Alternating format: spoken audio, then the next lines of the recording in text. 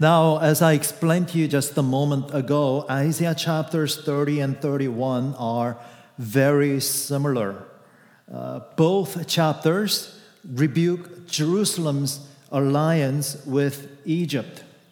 As you well know, Jerusalem was terrified at this point in history because they knew that the Assyrians were about to invade them. And knowing well that she did not have the strength to match the Assyrian forces, Jerusalem turned to Egypt for help. And everyone in Jerusalem thought that this was a brilliant strategy. If a superpower is about to come against you, you align yourself with another superpower. And so everyone celebrated when Jerusalem sent envoys to Egypt requesting help, and Egypt actually agreed. Now, by the way, they break their promise later, but they don't know that just yet. So everyone thought this was a brilliant idea, and everyone was celebrating that Egypt was coming to their help. Everyone was celebrating except Isaiah. He must have seemed like a wet blanket. And because while everyone was celebrating Isaiah, he alone saw Jerusalem's move to enter into an alliance with Egypt. He saw that not as wisdom, but as folly. And Isaiah saw that move not as a life-saving measure, but Isaiah saw that as Jerusalem digging her own grave. You see, because Jerusalem, the southern kingdom of Judah, was asking Egypt to do what God alone can do. And by turning to Egypt, Jerusalem put her trust in someone who could neither save nor help her. But instead, Jerusalem put her trust in Egypt only to ensure her shame, defeat, and death. And so what these two chapters confront us with is the question, and that is our first point. What can God do? What can God do? Now, again, Isaiah chapters 30 and 31 are very similar, and that tells us something. Because for something as important as this, Isaiah could not stop after just one sermon. For something as important as this, Isaiah could not give up after only a little pleading with Jerusalem. In fact, if you think about the fact that the book of Isaiah devotes a great amount of space to this very issue about Jerusalem seeking help from Egypt, and it's not just these two chapters, but other parts of Isaiah as well, that alone tells us something very important. And what that tells us is that God patiently, persistently pleaded with his people to live by faith and to do what is right. And that is why we hear these words of deep frustration and judgment. I know we didn't read chapter 30, but I will refer back to the chapter time to time this morning. And I think it will be helpful if today or sometime this week you spend some time reading chapters 30 and 31 back to back. But if you look at chapter 30, verse 1, this is what the Lord says through Isaiah. Stubborn children, declares the Lord, who carry out a plan but not mine, who make an alliance but not of my spirit, that they may add sin to sin. What's the Lord talking about? He is talking about Jerusalem forming an alliance with Egypt. And now chapter 31, verse 1. Woe to those who go down to Egypt for help and rely on horses, who trust in chariots because they are many, and in horsemen because they are very strong. But do not look to the Holy One of Israel or consult the Lord. You see, the only thing more consistent than God's pleading with Jerusalem was how consistently and how stubbornly Jerusalem revolted against God. The Lord sent his prophets. He sent Isaiah pleading with them over and over and over. Jerusalem, in turn, over and over and over, revolted against the Lord. But why? Why would you do that? Well, you see, from human perspective, we can almost understand, because Jerusalem looked at the threat of Assyria and they said, what can God do? What can God possibly do about this? Because when they thought about the threat of Assyria, they realized and they thought what they really needed were boots on the ground. They needed spears, arrows, and swords. And it turns out Egypt had plenty of them, and Egypt was willing to share. And so they said, what can God do? But Egypt can help us. So they put their trust in Egypt's chariots because they are many, and they put their trust in horsemen because they are very strong. You might, if you want to put this in modern contemporary words, it might say a small threatened nation putting their trust in Russia, for example. But they have a great army, many tanks, aircraft carriers, submarines. And that's what Jerusalem did. And as for the Holy One of Israel, what can he possibly do? Now, here's something that we need to understand, because unbelief in God is necessarily faith in something else. Now, contrary to popular myths, whether we decide to trust in God or not is not a decision between faith and reason. We hear that a lot from unbelievers, right? It's a decision between trusting in faith, blind faith, they say, and trusting in solid reason. Actually, that's a myth, because unbelief in God is not about choosing between faith and reason, but it is rather between choosing one faith over against another faith.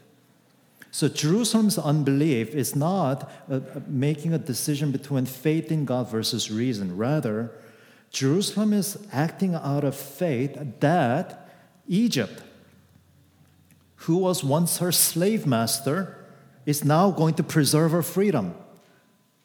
That's faith. To look to Egypt, where you were slaves and in bondage, and to think now our former slave masters is going to come and protect us and ensure that we remain free. That's faith. And it was faith, not reason, calling on Egypt to come and help when they knew that God had defeated Egypt. That's not reason. It's faith. It's a misplaced faith, but it is not reason. Unbelief in God is not a choice between faith and reason. It's a choice between one set of faith and a different set of faith. And the question for you and for me is this: when life becomes unbearable and we see no way forward in our own strength, in whom do we trust? Upon whose words and strength do we stake our present and our future? And surely what God says of Egypt is true of all our false saviors. So chapter 31, verse 3, the Egyptians are man and not God. and their horses are flesh and not spirit. When the Lord stretches out his hand, the helper will stumble, and he who is helped will fall, and they will all perish together. And what the Lord is saying is that Jerusalem, because she put her faith and trust in something that is no help at all, Jerusalem's faith in Egypt will cause both her and Egypt to stumble. Egypt is not able to help, especially because God was bringing Assyria against Jerusalem himself in order to chastise Jerusalem. Against that purpose and will, Egypt cannot stand, and she cannot possibly carry the heavy weight of expectations that Jerusalem places on her. Because Egypt, after all, is only man. And her resources also are beset with mortal weakness. That is to say, who is your helper in life's hard trials? When life becomes challenging and difficult, where do you turn?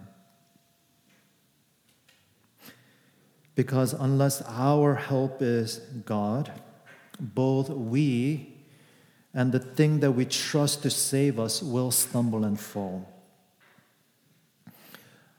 Are you looking for peace and security and blessing? And don't trust man for what only God can do. No one but God can bear the heavy weight of our expectations. And the thing is that God, He is glad and He is willing to bear our burdens. And when we make God our help, you remember what Jesus said, I will send you another helper. When He comes to help us, neither the helper nor the one who is helped will ever stumble. That's the difference. We trust in man, then the one that we look to help us, and we ourselves will stumble. When we make God our help, our helper is strong, and in His help we will not stumble. So that's the first question that these chapters raise for us. What can God do? Second point is an answer. It turns out that God can do quite a lot. Again, chapters 30 and 31 are very similar in that they both address Assyria, but they both make the same point that Assyria is not a threat at all.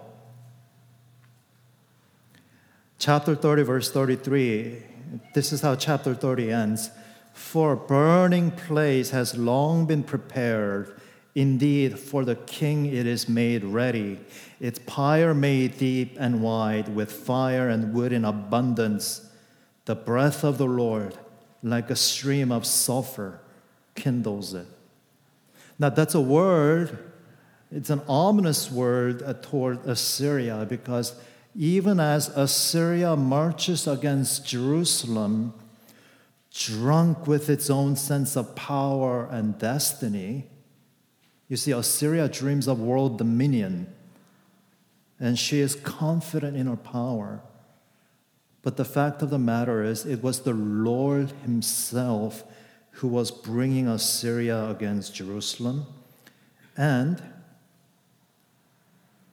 it was the Lord's purpose to reward Assyria for her desires of violence, dominion, to reward her so that her campaign against God's city and God's people will end up being their own funeral. That's God's purpose.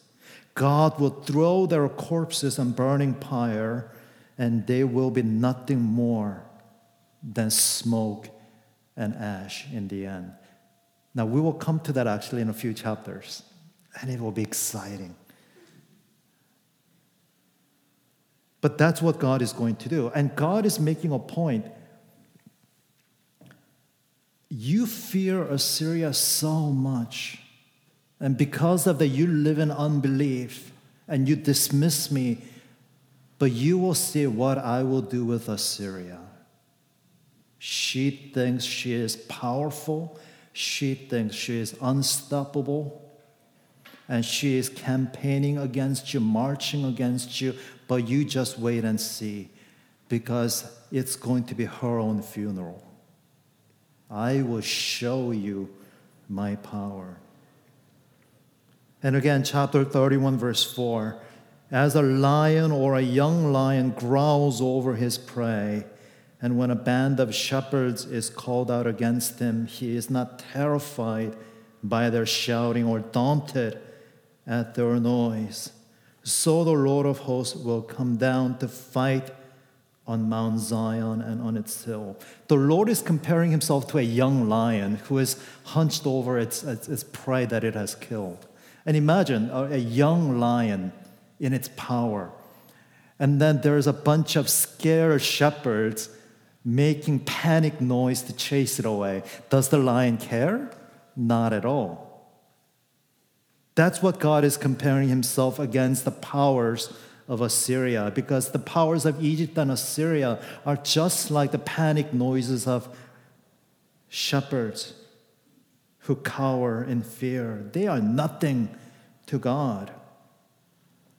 And so the Lord says in verse 8, and the Assyrian shall fall by a sword, not of man, and not a sword, not of man shall devour him, declares the Lord, whose fire is in Zion and whose furnace is in Jerusalem. Once again, it's going to be their funeral. God is going to reduce them to be nothing but smoke and ash. And God's absolute power definitively answers Jerusalem's unbelief. Jerusalem kept saying, what can God do? Well, he can easily dispatch Jerusalem's foes. He can very easily deal with Jerusalem's worst and greatest problems. Now, I want you to see something here. God never rebukes his people for being anxious. And God never rebukes his people for being fearful. Because if you read scriptures, when God sees his people anxious and fearful, what he always does, he encourages them. He draws them to himself. And one of the most frequently made statements in the entire Bible is, fear not. You see, that's what we need to understand. Jerusalem's sin is not being fearful. Jerusalem's sin is not being anxious, because whenever God sees his people worried, fearful, and anxious, he doesn't get angry at them. He comforts them. He encourages them. He says, come to me. I will give you rest. Fear not, I am with you. Of course, they should have been worried.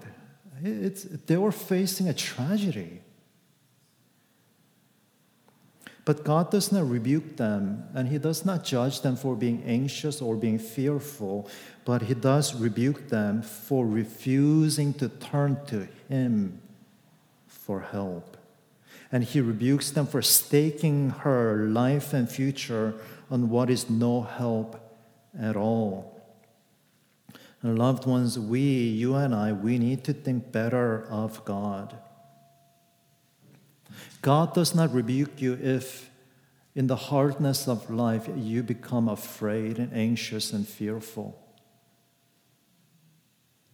No, he does not rebuke you, and he is not angry at you. He will rather encourage you. He will rather say to you, fear not. come to me. The problem is that we also keep saying, what can God do? What can He possibly do? And so we need to think better of God. There is no foe that God cannot protect us from. There is no situation which is too great for His power, and there is no risk that He cannot manage. And He will gladly do it for you. And so thirdly and finally, we sum up these two chapters with trusting in God who is able. Trusting in God who is able. God does not need horses or chariots to save His people, because His sword is not like the sword of man. God delivers by His promise, and God delivers, He saves by His word. And so the word that He speaks is the power that He saves. Look at chapter 31, verse 2. He is wise and brings disaster. He does not call back His words, but will rise against the house of the evildoers and against the helpers of those who work iniquity. God judges with His word, and God's word has the power to destroy. But His word also saves. So chapter 31, verse 6. Turn to Him from whom people have deeply revolted, O children of Israel. And if we read chapter 30, we read exactly how the house of Israel, children of Israel, revolted against God. Chapter 30, verses 9 through 11, they revolted against God by saying to Isaiah and to the prophets, do not prophesy to us what is right. Speak to us smooth things. Prophesy illusions. Let us hear no more about the Holy One of Israel. That's how they revolted against God. They never told Isaiah to stop preaching. They never told the prophets to stop talking about God. What they did say was, stop talking to us about God's holiness. Stop talking to us about God's righteousness. Stop saying things to us that make us feel bad. Just tell us what makes us feel good about ourselves. That's how they revolted against God.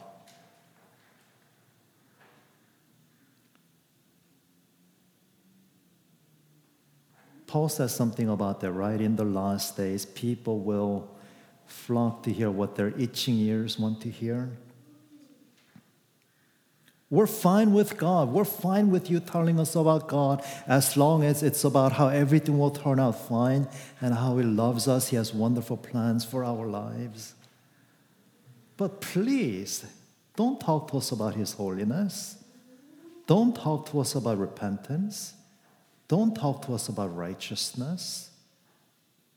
Don't talk to us about trusting in God in hard places. And because that is how they revolted against God, their repentance needs to be something very specific. Their repentance needs to be submitting to God's word in all its searching power to expose sin and to apply His cure. And so when God says through Isaiah, turn to Him, it means something very specific. It means that we trust God, that He reigns with power and sovereignty to guide us. And again, if we read in chapter 30, verse 20, we read how God uses the bread of adversity and the water of affliction in order to make us fit for His dwelling and glory. The bread of adversity and the water of affliction. But he does that. He feeds his people the bread of adversity and the water of affliction in order to make them fit for his kingdom, not to shut them out of his kingdom. And he feeds them the bread of adversity and the water of affliction in order to make them fit for glory, not to bring them shame. And so when afflictions, hardships, trials, and difficulties come to you, don't say, "What can God do?" But say rather, with Paul, you remember what he said in chapter 8, Romans 8, verse 32. He who did not spare his own son, but gave him up for us all, how will he not also with him, with Christ, graciously give us all things? Loved ones, are you surviving on bread of adversity and the water of affliction today? Maybe you've become bitter. Maybe you've become downcast, and you find yourself saying, "God has left me. What can God possibly do?"